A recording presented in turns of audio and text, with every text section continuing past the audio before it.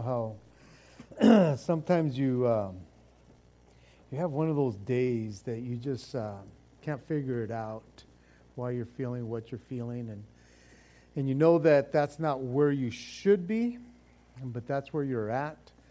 And sometimes you come to church and you're just kind of in that place of, man, I just feel like blah, or it's just not happening, right?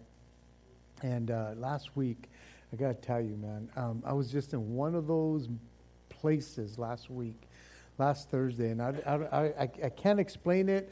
You know, I'm trying to blame it on jet lag and all that stuff, but I was just in a weird place, you know, and Jim usually gets here at about 6 o'clock, and, you know, he asked me how I'm doing. It's like, well, let me tell you, you know. And he just prays for me, and then got some more prayer from somebody else. We just kind of, but because my heart was, Lord, I don't want to go out. I don't want to get up here and fake it. Like, hey, and it's like, bah.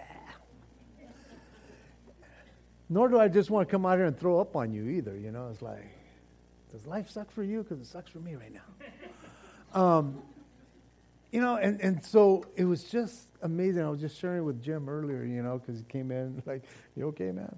And it's like, you know, last week, and I was just kind of praying for everybody, and I don't know who was behind me or anything, but I'm going, Lord, I don't know what they're coming in with. But Lord, just that during this time of worship, we can just say, okay, Lord, whatever happened today, I just want to worship you. And I know that sometimes, you know, we pray that, and then throughout the whole study, you're just looking at me, and it just sounds like, wow, wow, wow, wow, wow. I'm not listening because I just got all this other stuff going on. And so I don't know what you're going through tonight. But we all go through stuff like that, you know. And last week I was just in that place. And yet, because we were talking about, you know, if you weren't here last week, it was just a neat time, different night. And God just kind of ministered a lot of in-reach body ministry. And I was just so appreciative of just being able to be honest with a brother or sister and say, hey, I'm not feeling it right now, you know. Can you just pray for me? Or them offering to pray. And God is so faithful, guys. And, you know, just worshiping right now and just kind of singing some of these songs and just worshiping and going, Lord, you are everything, Lord. You are so everything for us. And it doesn't matter sometimes how we feel. He still loves us. I mean, you could come in here all bummed out and walk out bummed out, and you know what? He still loves you. And it's okay, and you cannot listen to a single word I said today. Or maybe you're going, dang, did you have to go there because that's where I'm at? Well, I just want to pray for you and just pray for everybody here that regardless of what you're going through, that God would just kind of bring you to a place of just knowing just how much you are loved by Him. I also want you guys just pray for this weekend. Another busy weekend. It just seems like life just continues to go. We have the Kids Olympics. And if your kids have never been a part of this, it is so much fun. I mean, from the little ones to, you know, elementary school. But we have all this stuff going on here. And just pray. Just pray for the kids that are coming, for their safety, because we've got a lot of gravel out there. Get a lot crazy because some of you guys are competitive. And guess what? Your kids are just as competitive. So we need to be careful. But be that as it may, it's just going to be a fun time of family ministry, but invite somebody. Let it be evangelistic as well. So bring some family friends or neighbors or stuff, or just invite people. And then Sunday we got regular church, and then that evening we have our man meeting. And so if you're a man, you should be here. If you think you're a man, you should be here. But anyway, it's just going to be an awesome time of just being together with men. And I'm just so looking forward to hanging out with some of my brothers and just seeing what God does that day and just challenging us. So with that, let me pray for you and pray for tonight and just pray for what's going on. Jesus, we are so grateful, Lord, that no matter how we feel, no matter what our day has been like, Lord God, you are able to penetrate. You are able to come in and just remind us just how good you are. That, Lord, everything that happens in our lives is temporal. That, Father, there's times that we can't even trust our own feelings, Lord, because they even lie to us. Lord, you are good. You are always good. And we want to glorify you, Lord. And I pray for my brothers and sisters who are here in this room right now, Lord God. I don't know what they're feeling right now. I don't know what their day has been like. But I pray that right now, Lord God, you would just penetrate their heart and just let them rest in you. Remind them, Lord God, just how much you love them. And that, Father, whatever they might be going through, if you can just touch them right now, if the enemy is lying to them, if the enemy is putting these burdens on them, even if life itself, Lord God, is just so heavy right now, I pray that, Jesus, you would just lighten that load and that they would be able to hand it over to you right now. Lord, you brought them here for a reason, Lord. Father, there's things in your word that will be shared today, Lord. And God, I want to be able to convey it with clarity, but maybe you want to just speak specifically. And so I pray for any hindrance that you'll get it out of the way, that the enemy would be bound right now. And Lord, we are so grateful for the things that happen around this place, Lord God, and the heart of our ministries here, Lord God, to minister to the kids, to the men, to everybody around, Lord God. We just pray that, God, you would just be glorified through everything that happens here. We pray for your safety, Lord God, upon all these kids that will be here, just seeing them compete and having fun. But I pray for the parents, that they would also, Lord, be ministered to. Pray for Bill and Kathy and Brett and Trish, Lord God, as they kind of oversee this whole thing and all the people who are helping. Just watch over every one of them, Lord. Thank you, Lord God, for your faithfulness. Thank you for your goodness, Lord. Lord, we want to lift up your holy name because you are worthy to be praised, Lord. And so just allow our hearts to be surrendered to you. In Jesus' name, amen. Well, this evening we are starting a new book, but the narrative, the storyline, the sequence of events, if you will, continues. In other words, we're picking up where we left off as we finished back in late June or mid-June. We finished off 2 Samuel, and we got into our summer series on the Holy Spirit. And now we go back to the OT, and we kind of pick up right where we left off. We left off at 2 Samuel, but we're starting off in 1 Kings. So you can make your way over to 1 Kings, the book of 1 Kings. Now, because there's a 1 Kings, it only stands to reason that there'll probably be a 2 Kings, you know? And there is. But originally, these two books were one book. And I like what how one commentator put it as I was reading about this. 1 Kings and 2 Kings were not divided as they are because there was a natural break occurrence in the narrative, but because the large scroll of 1 and 2 Kings needed to be divided into a smaller, more easily manageable unit. And the result was these two books, which are almost equal in length. Now, most believe that these books were separated around the time that the Septuagint was written, and that's when it was when they made the break. The Septuagint is the Greek language of the Old Testament, because the Old Testament is in Hebrew, but when the Septuagint came out, that they made this break. But be that as it may, what we have here in 1st and 2nd Kings is more than just a historical record of the kings of Israel and the kings of Judah. What we have here is history. You know, history of the nation of Israel for sure, and all that went on there. But we get to see in history, not just the historical records of the kings, but the lessons that can be learned in history. What I love about the Word of God is that it gives us the good, the bad, and the ugly. And that's what we see in 1st and 2nd Kings. Because we're going to pick up at the end of David's life, and we're going to take it all the way to the end of the kingdom there. You know, when Israel is basically taken into captivity. But again, it's more than just a historical record. What we see in history here is the faithfulness of God. That He is so faithful towards His people. as He fulfills promises, both in their blessings and in their consequences when they disobey. Because there's promises when you disobey. I don't know if you know that. There's promises all the time throughout the Word of God. And some promises, it's like, well, I don't like that promise, but it's a promise because God doesn't threaten. It's like, well, if you do bad, I'm going to count to 3. It's like, no, you do bad, these consequences will happen, and they are a promise. And that's what we get throughout the books, well, throughout the Old Testament for sure, but in this portion of Scripture that we're getting ourselves into as we begin to see this monarchy and then this whole book or these 2 books come about because it spans like almost 400 years from the beginning of 1 Kings to the end of 2 Kings. And it starts off as this united nation, this united kingdom, but it ends up as a divided kingdom. And so in that, once again, we see the struggles of the children of Israel.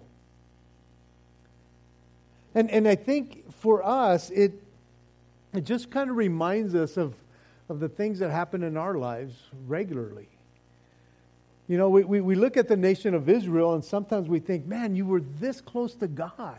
How is it that you would allow certain things to happen in your life? And yet, you know, I think most of us would say the same thing today, that, man, we are this close to God, man. These guys didn't have the Holy Spirit like we have the Holy Spirit. And how is it that sometimes we're united and sometimes we're divided? Not just as churches, but sometimes in our own households. You know, that we have our good times and we have our bad times, that there's good, bad, and ugly in everything. And I think sometimes as Christians, if we think that life is always good and it always has to be good, then you're living in a little bubble that will be burst one day, and you're going to go, what the heck? That just happened. Because there is everything in our lives. Now, again, we could go back to the Word of God and say, well, everything that happens in our lives will be worked out for the good, as the Bible promises us, you know, that all things work together for the good, for those who are the called according to His purpose. So God can use everything, the good, the bad, and the ugly in our lives. And He will do that as we go through this historical book, or these historical books. God will use everything.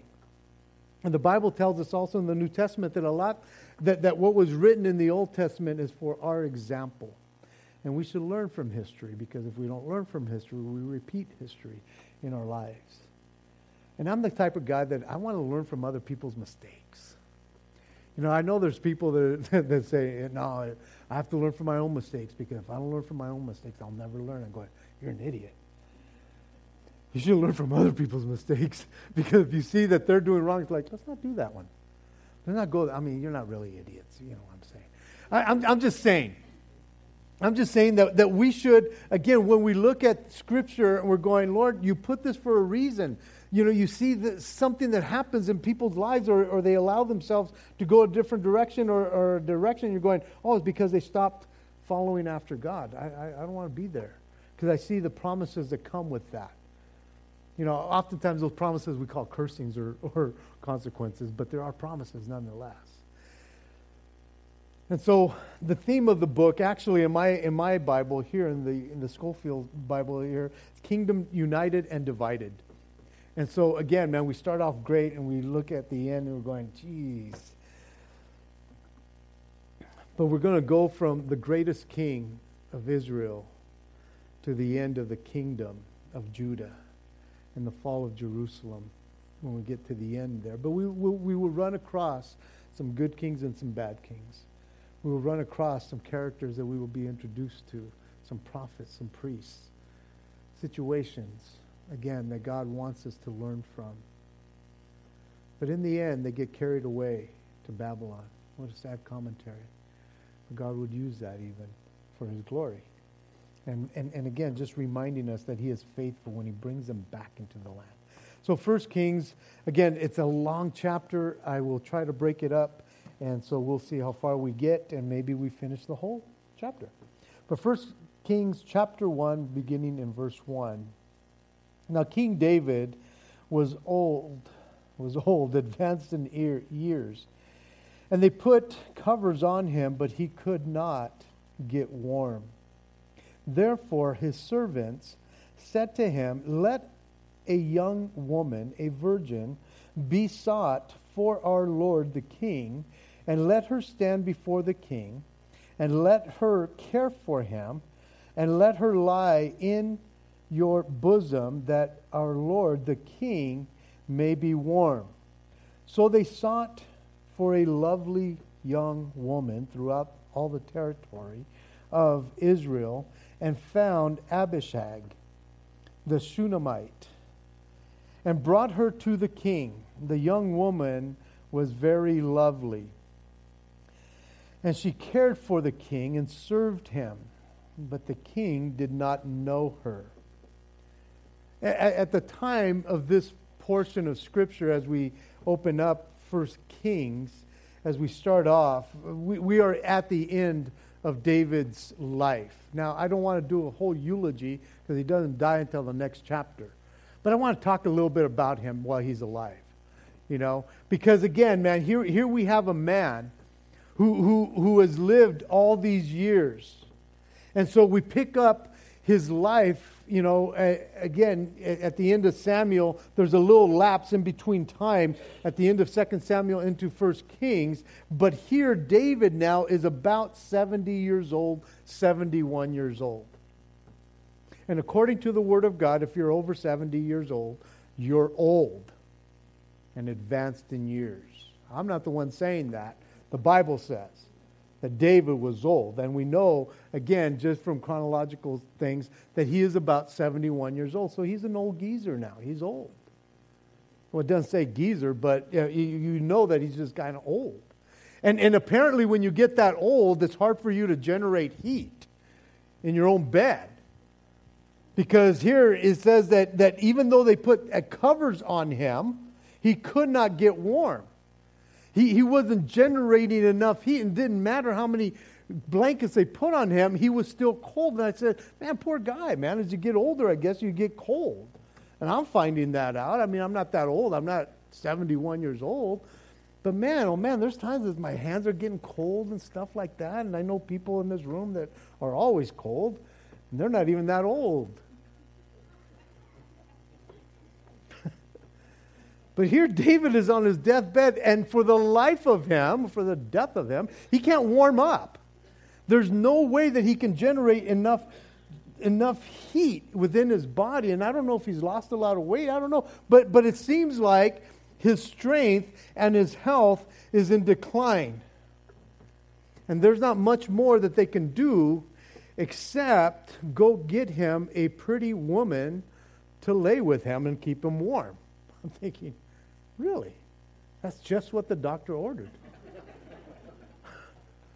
Because the word servants in verse 2 in other translations is officials or advisors, and the Amplified says physicians. So apparently this was a common practice, that when somebody could not get old or get old. When someone could not get warm anymore, they would have someone come in. Now I'm thinking, okay, if you were just a common guy, you'd freeze to death. It's like, you know, it's like you can't just go, hey, I need a pretty woman to come and lay with me to keep me warm. They're probably going, no. But if you're a king, apparently, you can go throughout all the kingdom and get yourself a nice looking girl to come and lay with you to keep you warm. And I'm thinking, could it have not been just a homely looking girl, maybe a little chubby, that had some warmth, you know, that just kind of radiated heat? Could you not go get him a dog, not like a girl dog, but, you know, like a dog, a pet, that would probably keep him warm? But apparently, this was something common. And I'm thinking, this is what they did back in the days. Now, what I find interesting is that David had multiple wives. I'm thinking, not one of them can come and keep him warm? Why is it that he has to go look for another person to keep him warm? But it is quite possible that having so many wives, how do you pick which one is going to keep you warm? And maybe there might be some conflict. Well, why did you pick her over her? But I'm thinking, well, I don't know how it worked back then. count one week, the next week? I don't know. Why do you have to go look for a woman? And I know I'm kind of playing this up, but at the same time, it's like, it's just a weird thing here. I mean, we get a description about her beauty, and is it that important? That we have to know that she's a young virgin, lovely looking? Well, that does come into play, and it's necessary a little after David dies. But what David needed was just a warm body. And again, I'm thinking he's 71 years old. It just kind of seems creepy.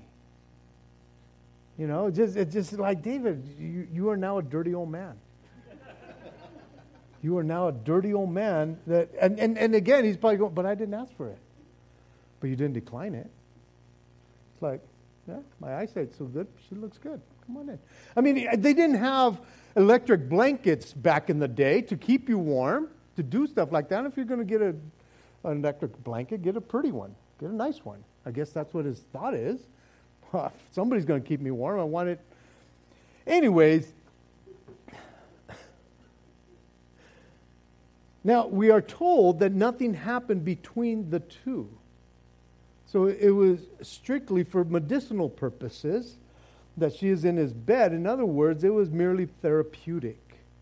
It was something to keep him healthy, to keep him okay. And so we know that again, David, in the last part of his years here, it was all legit. You know, he never had any sexual relationships with her. That's what it means if you don't know what it means to know her in that way. But he'll be dying soon anyways. And maybe this lady's going, well, whatever. Now, we know practically nothing about this young woman, except that she was chosen to come. Now, whether she agreed to it or not, it just doesn't matter. Because I guess when you're asked to come and do something like this, you know, it's your responsibility. But, we don't know if she's like willingly or going, this is going to be gross. But she's going. But what we do see here is that she cares for the king and she serves him. In other words, she waited on him and nursed him. That's what she was called upon to do.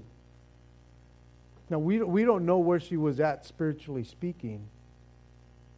But she was, as I guess the way I look at it, she was put into a very uncomfortable position as a young virgin woman to go and lay with this king that's old and cold. But she was obedient and she fulfilled her role. Not that we would ever be called to do something like that. But we might be called upon by the Lord and be put into an uncomfortable position to serve someone or to nurse someone. And you might be going like, that's just not me. And I don't know if that's what this girl was or not. I don't know how they figured it all out. But as I was looking at this, I'm going, Lord, this young woman didn't ask for this, but somehow she's in the Word of God, and it tells us that she took care of this guy. She cared for the king and she served him. And I just found it fascinating because I think sometimes the Lord asks of us to do things that are uncomfortable. He puts us in uncomfortable positions sometimes to see if we're willing to be obedient. It doesn't matter if she liked it or not. She was obedient to what she was called to do. And I think oftentimes God wants our obedience, not whether we like it or not. It's like, Lord, this is not my forte. This is not what I do. It's like, but would you do it if I asked you to do it? It's like, well, Lord, I guess if because I love you and you love me, then if you're asking this of me, then I want to be faithful to you, Lord. And so I just, again, I look at this story and I just kind of think it's creepy, but it's like, well, Lord, at least she was obedient. Now, even though the king never knew her sexually, she basically had become one of his wives and or concubine. And we'll see how that plays a role in the next chapter. Again, she never asked for this, but she was called upon to do this, and she was obedient. And so verse 5, it says, Then Adonijah, the son of Haggith, exalted himself, saying, I will be king. And he prepared for himself chariots and horsemen and 50 men to run before him. And his father had not rebuked him at any time by saying, Why have you done so? So he was also very good looking. His mother had bore him after Absalom. Then he conferred with Joab, the son of Zeruiah. I can never get that one, but and with Abiathar the priest, and they followed and helped Adonijah. But Zadok the priest, Benaiah the son of Jehoiada, Nathan the prophet, Shimei, Rai, and the mighty men who belonged to David were not with Adonijah. And Adonijah sacrificed sheep and oxen and fatted calf by the stone of Zohorleth, which is by Enrogel. He also invited all his brothers and the king's sons and all the men of Judah, the king's servants, but he did not invite Nathan the prophet, Benaiah, the mighty men, nor Solomon his brother. Adonijah was David's oldest living son at this time. He was probably about 35 years old at this time. David's firstborn, Amnon, was killed by Absalom, his half-brother. His second son, Chileab, must have died young. He was Abigail's son, but there's no record of anything about his life, so it's quite possible that he died young, because we get the lineage back in chapter 3 or so of 1st or 2nd Samuel. And then his third son, Absalom, was slain by Joab. And so, as David's eldest living son, Adonijah felt that he deserved the throne.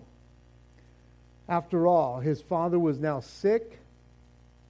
He was a sick man, and he was dying soon. And it would be important that there would be a king on the throne of Israel. And so Adonijah decides, I will become king.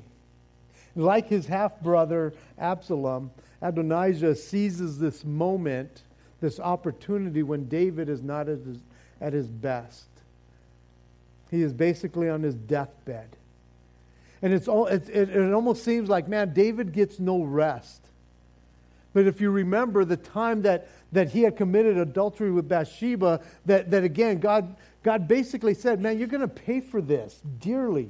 And he has been paying for it time and time and time again. And there was people that David ended up killing and coming against that again, you know, he all these consequences were kind of coming back at him. And now he has another son that is stepping in, and so these family issues just continue in his life, even at the end of his life. And it's like, guys, can he not just die in peace? But it says that Adonijah exalted himself, saying, I will be king. And the problem here is that Adonijah exalted himself. God was not exalting him to this position. God had already confirmed that Solomon would be the one that would be exalted to be king of Israel. In 1 Chronicles 22, verses 6 to 10, it says, Then he called his son Solomon and charged him to build the house of the Lord God of Israel.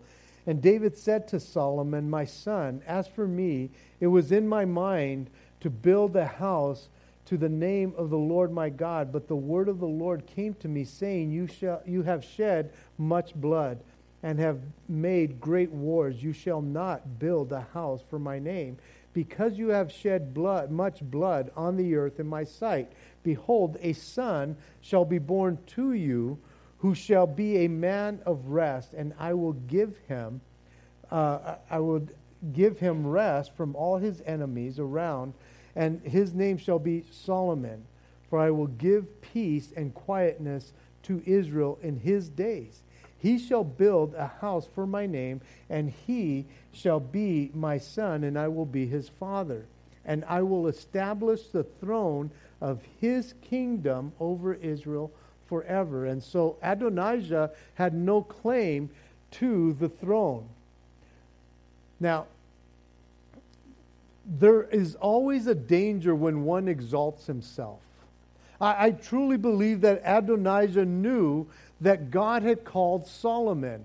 As a matter of fact, in the next chapter, he mentions that in saying, yeah, the throne was mine, but it got overturned because God had given it to Solomon. And so I believe that everybody knew that the throne would be Solomon's. But Solomon is probably in his mid-20s, maybe even young 20s, but somewhere under 30 years old. And Adonijah is probably thinking, well, he's still a punk kid. I deserve it because I'm the oldest living one. And so he exalts himself. And whenever someone exalts themselves, especially when they know that the Lord has not called them to do something of that magnitude, it is called pride. And God will always bring down the prideful. That is part of what the Word of God tells us. Those who exalt themselves, God will bring down. And again, I could guarantee you that everybody in the kingdom had heard that Solomon would one day succeed his father and be the next king. But Adonijah exalts himself. And so in exalting himself, he begins to bring people around him, to surround himself with a parade of men that would go before him. He gets his chariots ready. He gets everything ready to go. And he even brings in with him some of David's closest friends. Joab, which is David's nephew, and had been with David for so long, sides with Adonijah, his cousin. He decides, I will be on board with him. And I'm thinking, Joab, again, a hard guy to follow. But at this point, it's like, why now, Joab? This guy's dying. Why don't you just be faithful to him to the end? But he's not. Even Abiathar, the priest who had been with David, and he had left Saul's side and went with David, and David brought him in, and David was with him and for him all this time. And yet both of these men are going against their king. They're traitors in that sense. But getting these two on his side and inviting the brothers to be on his side, it was almost as if everybody was saying, well, this must be a done deal. And just because all these people are siding with this man doesn't make it good, because God was not in it. And I think oftentimes when we see people that are exalting themselves and we're going, well, it must be God because he's prospering. It must be something that God is in, because look at all the other people who are siding with him. Just because those things are happening doesn't make it good, or doesn't make it God, that God is blessing this. And I think oftentimes, even when in our own lives, we exalt ourselves, we do stuff, and you're going, oh, God is all in this. And you're going, really? I don't know. I can't see that. And we need to be careful when we say, oh, God must be in it because we're prospering. I think oftentimes when the whole crowd is in on it, sometimes God's going, no, I'm not in it. And we need to be careful when we make decisions to follow after people thinking, well, God must be. Or when we're making decisions and we exalt ourselves, and it's out of pride that we're making decisions for our own gain or for whatever the case may be, we need to be careful. It seems as though Adonijah would get the kingdom because all these people are following after him. And it's almost as if he could not be stopped. Or you couldn't tell him to stop. But then again, we read in verse 6 that his father had never rebuked him. His father had never put him in his place. He always allowed him to do whatever he wanted to do. And that's a sad commentary on David. But again, he had multiple wives. He had so many kids. I think that maybe even for David, you know, as nice of a guy that we see him and being a great king and all, he wasn't always a great dad. He had all these other things going on, and I don't know if it was out of guilt that he never told him, you can't do this, or why are you doing this? Even in this moment, and I know that he's sick, and I know that he's dying, but he's warm. He could not say, hey, stop. Hey, buckaroo, what are you doing here, man? Why are you going in this direction? You know as well as I know, everybody else knows that you're not going to be the king. But it seems like he hasn't even heard anything.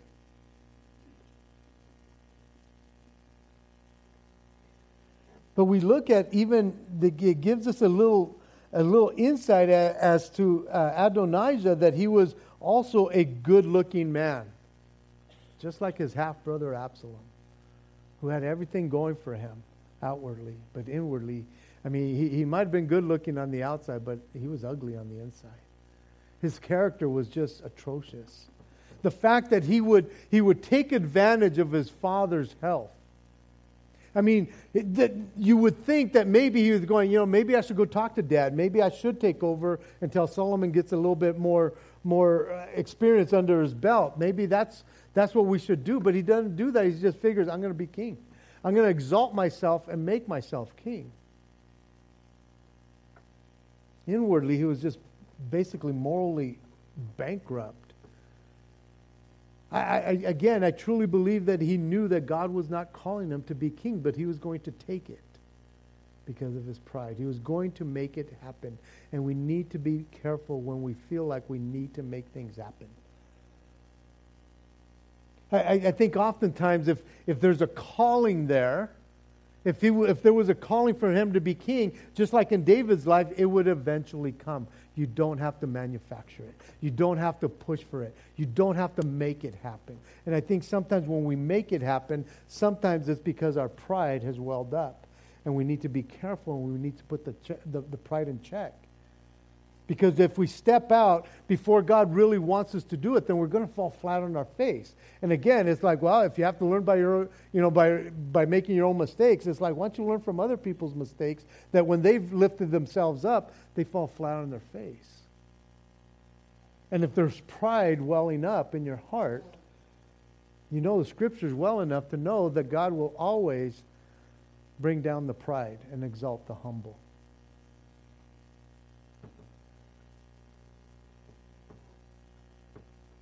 Now, even though he had rallied all the troops and won over all the hearts of the people, even most of his family, the Lord had not called him to that. Again, that's important to note, because if the Lord is not in it, then we shouldn't go for it. Just because it seems right in your own eyes doesn't mean that the Lord is in it. Verse 11, it says, Then so Nathan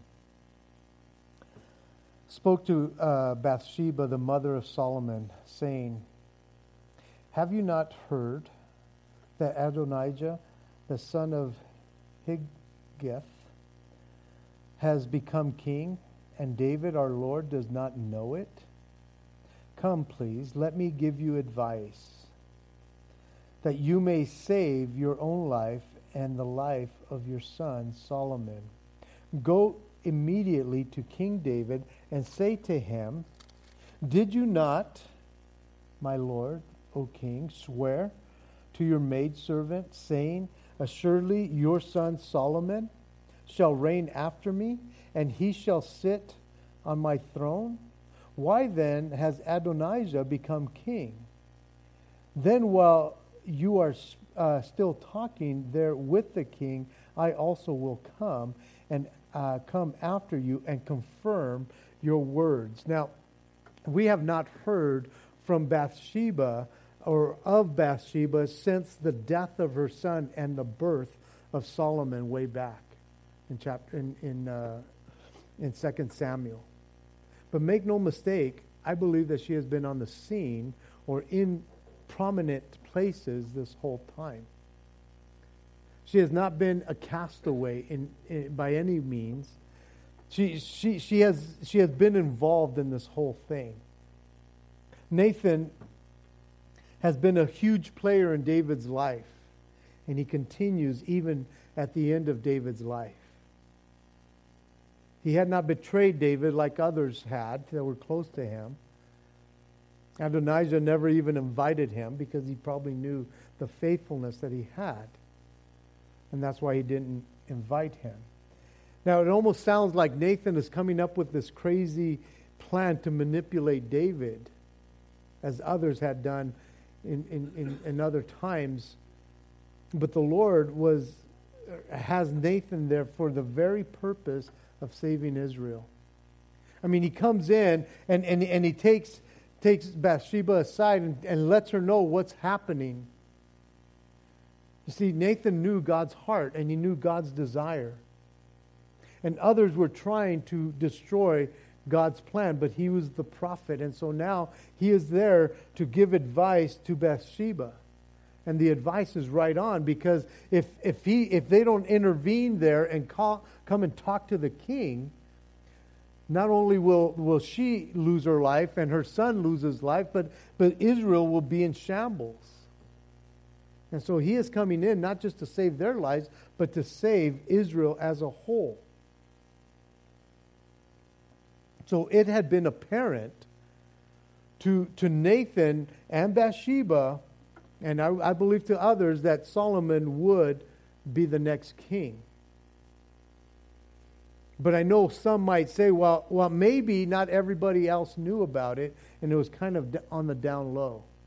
But then again, like I shared, Adonijah, he knew that the kingdom would go to him, to Solomon. And so in verse 15 it says, so Bathsheba went into the chamber of the king. Now the king was very old, and Abishag the Shunammite was serving the king. And Bathsheba bowed and did homage to the king. Then the king said, what do you wish? Then she said to him, my lord, you swore by the Lord your God to your maidservant, saying, assuredly Solomon your son shall reign after me, and he shall sit on my throne.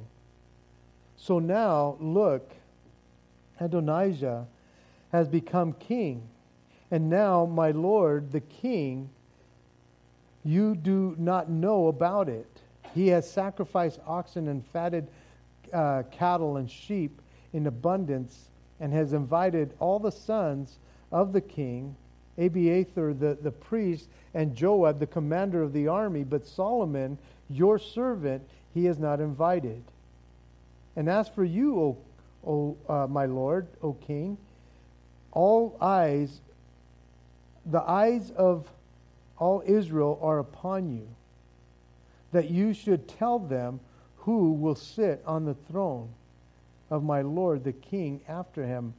Otherwise, it will happen when my lord the king rests with his fathers, that I and your son and my son Solomon will be counted as offenders. And so here we see that Bathsheba has access to the king's chamber, indicating again that she had his ear. The fact that there wasn't an announcement that she was wanting to come in proves that, again, indicates that she can go in just about at any time to talk to the king. Now, again, I'm sure the king, even though he's 71 years old, still loves Bathsheba. She was probably still a lovely lady. She's probably now in her 40s, maybe even her 50s. And he still has this heart for her that she can come in at any time. She makes the situation known to the king, because if she didn't know about it, it's quite possible that he didn't know that all of this was happening, but she comes in to tell him what's going on. And I don't think that she's exaggerating what will happen. She's not embellishing what will happen. She knows that if Adonijah gets in there, that her life is done. And her son will be killed as well.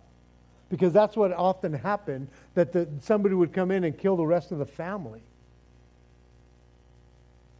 Now, it seems as though she is putting him on the spot, telling him, you have a decision to make and you need to make it quickly. And you almost feel sorry for him. But there really isn't no time to waste. Because if he was to breathe his last, and he had done nothing, then her and her son would be dead in no time. And that was the reality of it. But again, you see that David had never said anything to his son. And now she's saying, you got to do something before the kingdom is taken away from the son that you promised would have the throne. And so in verse 22, just in the nick of time, and just then, while she was still talking with the king, Nathan, the prophet, also came in. So they told the king, saying, here is Nathan the prophet.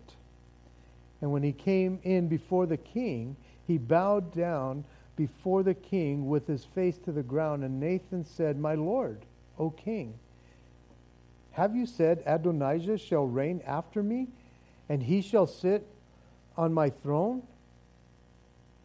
For he has gone out today and has sacrificed oxen and fatted cattle and sheep in abundance, and has invited all the king's sons and the commanders of the army and Abiathar the priest, and look, they are eating and drinking before him, and they say, long live King Adonijah.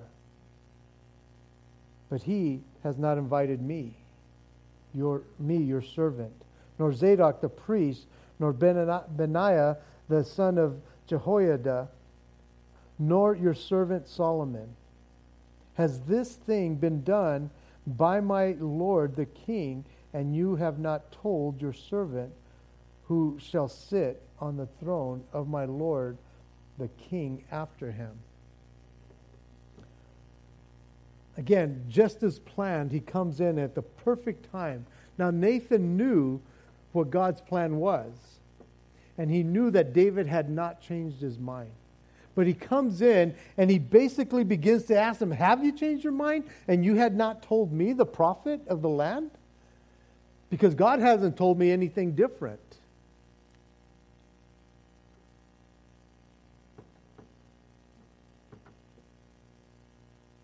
And so here we have this whole plan coming about. And so now David, in his deathbed, is now having to make some hardcore decisions about the kingdom. And in verse 28, it says, then King David answered and said, call Bathsheba to me. So she came to the king's presence and stood before the king. And the king took an oath and said, as the Lord lives, who has redeemed my life from every distress, just as I swore to you by the Lord God of Israel, saying, assuredly Solomon your son shall be king after me, and he shall sit on my throne in my place, so I certainly will do this day. Then Bathsheba bowed with her face to the earth and paid homage to the king and said, let my lord King David live forever. Then King David said, call to me Zadok the priest, Nathan the prophet, and Benaiah the son of Jehoiada. So they came before the king. The king also said to them, take with you the servants of your lord, and have Solomon my son ride on my own mule, and take him down to Gishon. There let Zadok the priest and Nathan the prophet anoint him king over Israel, and blow the horn, and say, long live King Solomon.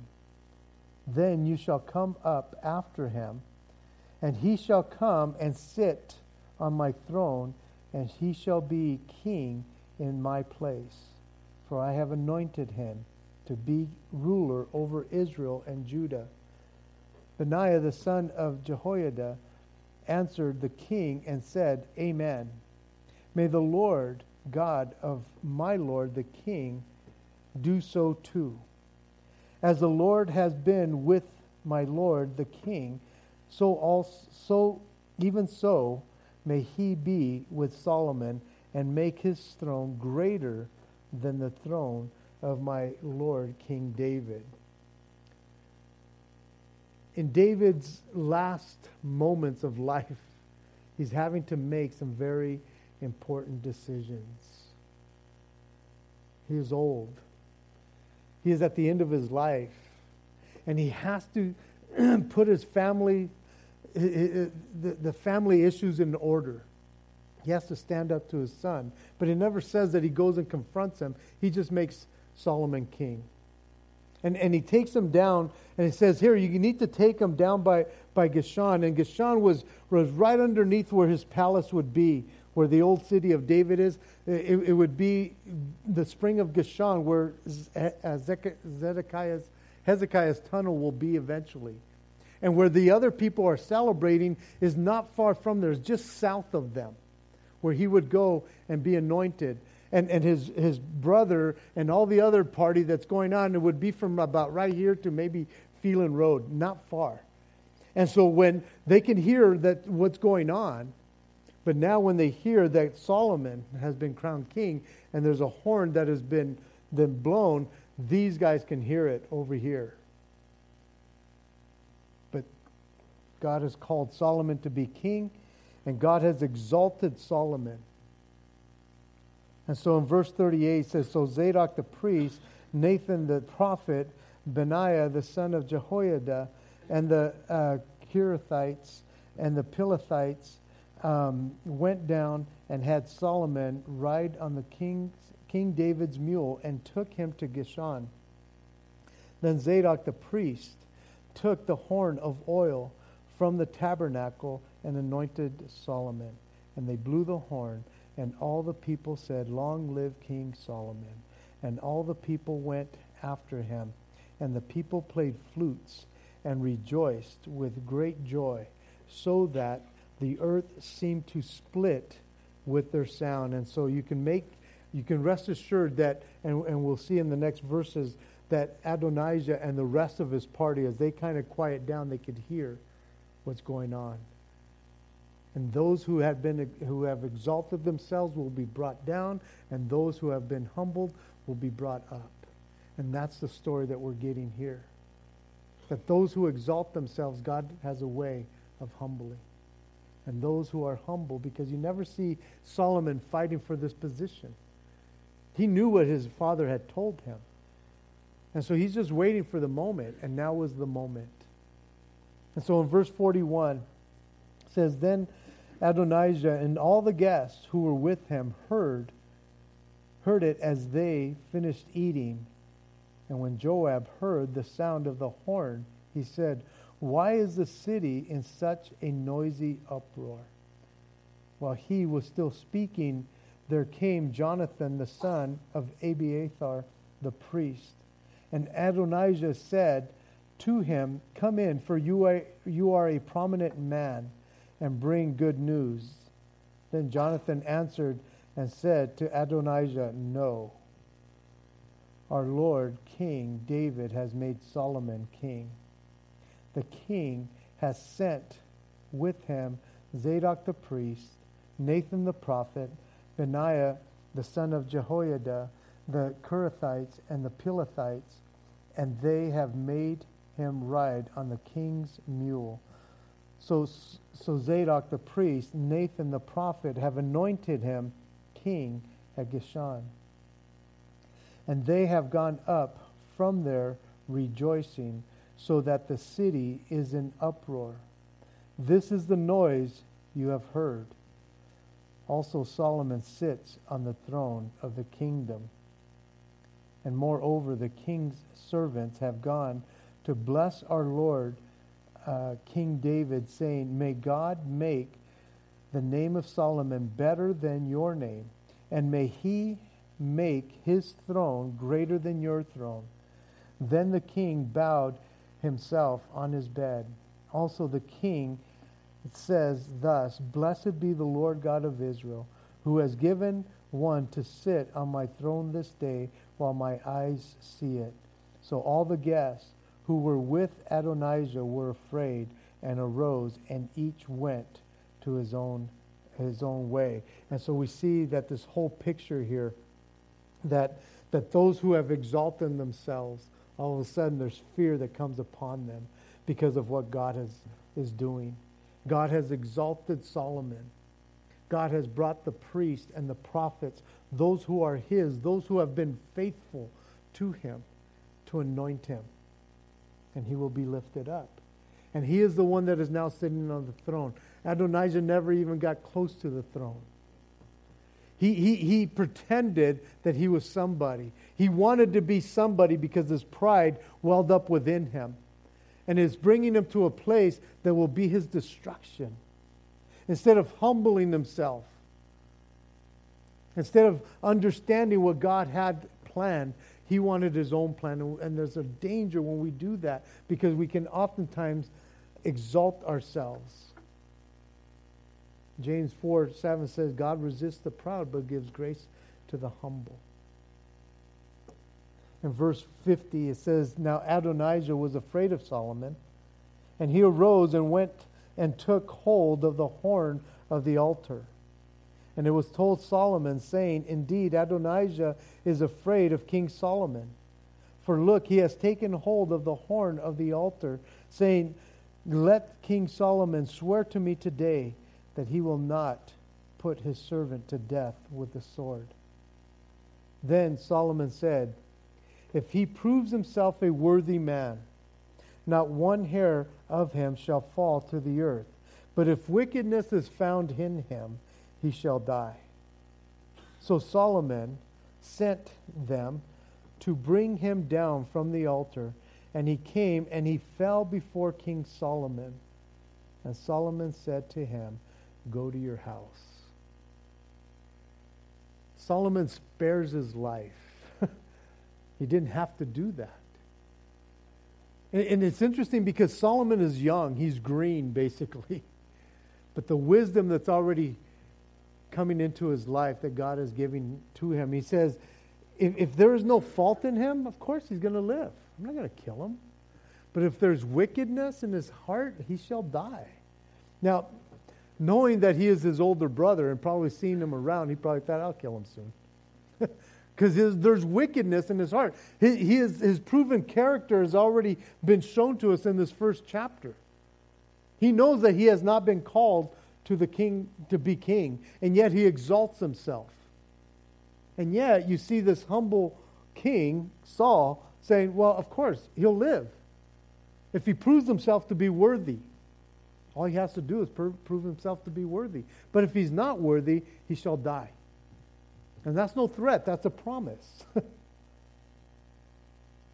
You see, grabbing hold of the altar, the horn of the altar, this was before basically the refuge cities that one could go run to, that if he committed manslaughter and there was an accident, he would go and get a fair shake, a fair trial. But if you couldn't make it over there, you just go to the temple and you grab the hold of the altar, and it kind of bought you some time. And that's why he's hanging on for dear life, for mercy. And he's shown mercy because he's not dead at the end of this chapter. But just to spoil it a little bit, he will die. He will die. You know why? Because his character. He's a worthless man in that sense. His character is ugly. Outside he has it all. But inside, he's ugly. And he has already proven it by exalting himself. And guys, we need to be careful that we don't exalt ourselves, because God has a way to humble us. And this man will prove his record. And I feel like, Lord, you've given this man a chance to humble himself. And he comes and he bows before David, or before Solomon. Here he exalts himself in the beginning of the chapter, and at the end of this chapter, he's bowing down. But his character is standing up with pride, Because we're going to see it in the next chapter. It's like, dude, there's no repentance. There's no repentance. And he's just like Absalom, his brother, who also came against his father. Now let's pray. Father, we do want to thank you and praise you for this chapter, Lord.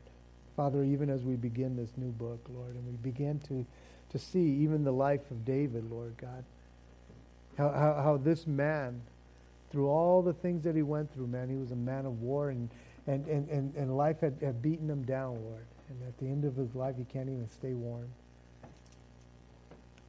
Lord, I thank you for just teaching us about David. But yet, Lord God, you show us the good and the bad and the ugly about David, Lord, that he couldn't even discipline his own son.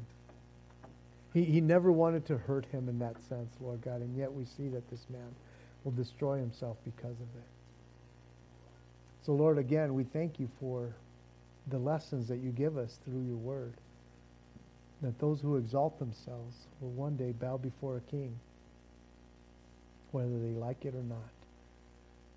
And those who are humble, who have been called, Lord, you will raise them up in due time. And so we see that here, Lord. But I pray for us, Lord, because there's so many things in our lives that we can exalt ourselves in. And you really want humility from us instead. You will resist the proud, but you will give grace to the humble. So, Lord, help us to humble ourselves before you continually, Lord. Lord, I truly believe, Lord, that every time pride is manifested, the enemy wins and people get hurt. But when humility comes forth, Lord God, we exemplify who you are. You show us, Lord God, what humility looks like through Jesus. And so, Lord, I pray that you would help us to humble ourselves before you have to humble us. Go with us now, we ask. We bless you in Jesus' name. Amen.